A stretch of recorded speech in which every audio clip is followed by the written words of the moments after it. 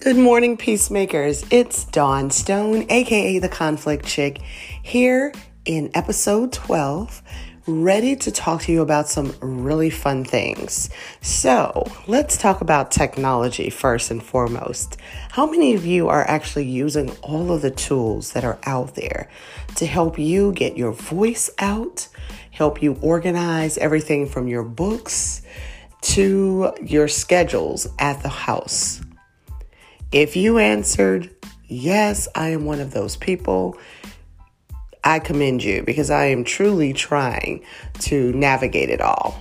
So in terms of conflict, one of the things that I have found in my research and in my lived experiences is that all of us handle conflict in so many different ways. So take, for instance, this whole technology tour, right?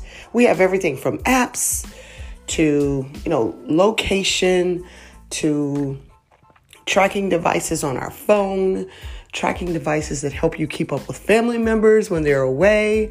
It's just a lot to be connected. So today I want to talk about the conflict in connectivity. That is my topic for this week. So when we talk about being connected, what does connected mean to you? Does it mean being around people you know, love, or have to work with? Is being connected being accessible to those that may need or want your service or your care? The thing about connectivity, it's all of the above.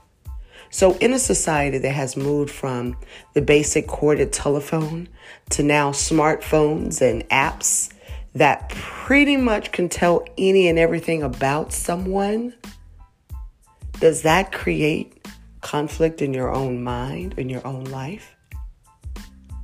So let me give you an example.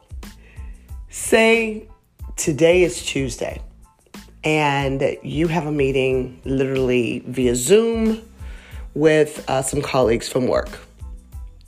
But you get an app, you have an app loaded on your phone, and you notice that it keeps going off because you've forgotten about a doctor's appointment. So that notification comes in on your phone. And let's not forget Facebook, Twitter, Instagram, LinkedIn, and then anywhere else you're connected to people in this ecosystem of life. Those notifications all begin to beep. So what happens to your body in that time? What happens to your mind during this ordeal? What we are finding is that people are incredibly stressed due to connectivity.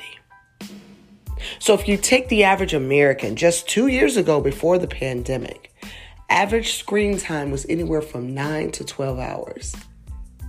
Can I tell you that has increased by at least a minimum of 2 base hours? So now we're looking at anything from 10 to 16 hours connected. Wow. Now, when we talk about connectivity is great, yes, until it starts affecting your health, your mind, and even your own soul. So for some people, a notification increases anxiety. If you're that person, the one thing I'm going to recommend for you today to reduce stress, turn those notifications off. Now, if you're like me and you're holding a smartphone at any time today, there's an app on there that will tell you how many hours you're spending on what they call screen time.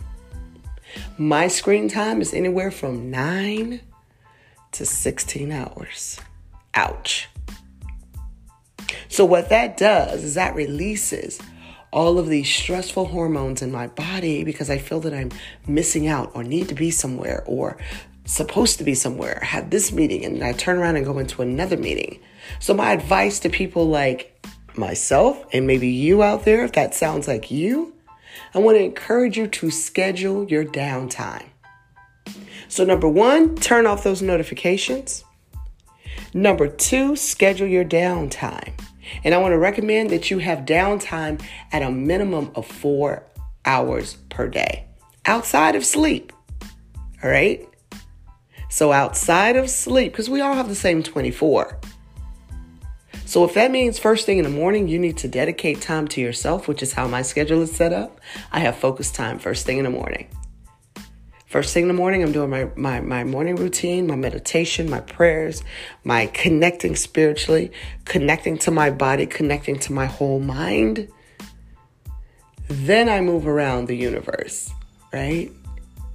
And only after that first hour do I pick up a phone like I did today and start recording or start answering emails. Or watch something of value on the screen, whether it be my television or my phone. All right? So we've got those two things. And the third thing I want to leave you with today, in addition to turning off notifications, secondly, making sure that you schedule at a minimum 4 hours of downtime in your 24-hour window. The last thing I'd like for you to do is to schedule your fun. What do you mean by scheduling your fun? If you're going to be connected, make it an intentional connection. So scheduling for fun for me is scheduling my workouts, scheduling my lunch with my best friend, scheduling time with the kids, time with a loved one. Schedule it. And what that does is that fills up your 24-hour window without all the extra connections or the extra distractions coming your way. How would you like to use your next 24 hours? How would you like to reduce your stress in those next 24 hours? Those 3 steps that I've given you today on this Teacher Tuesday in July will help you regain your balance, which is important.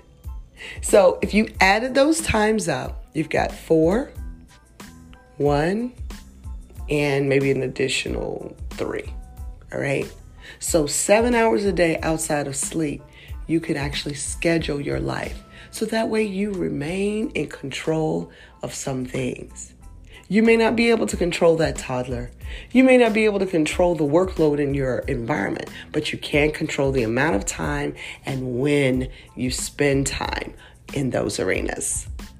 I know it sounds simple, but I would really like for some of you to engage in this online dialogue and let me know how it worked for you. Because I will tell you, before I started this system over a year ago, when the pandemic first hit, I was a mess.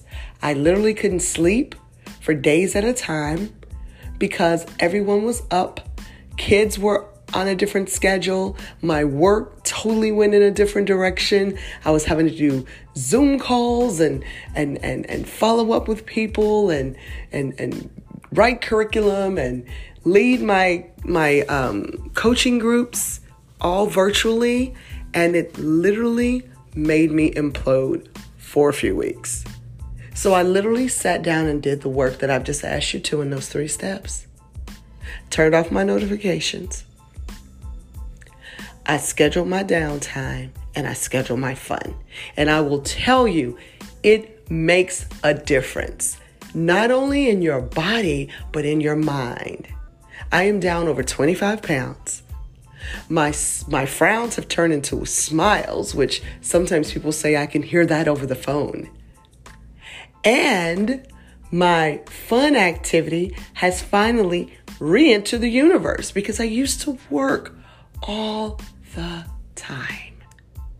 So now with this business and also with my other work that I do for clients, I have balance.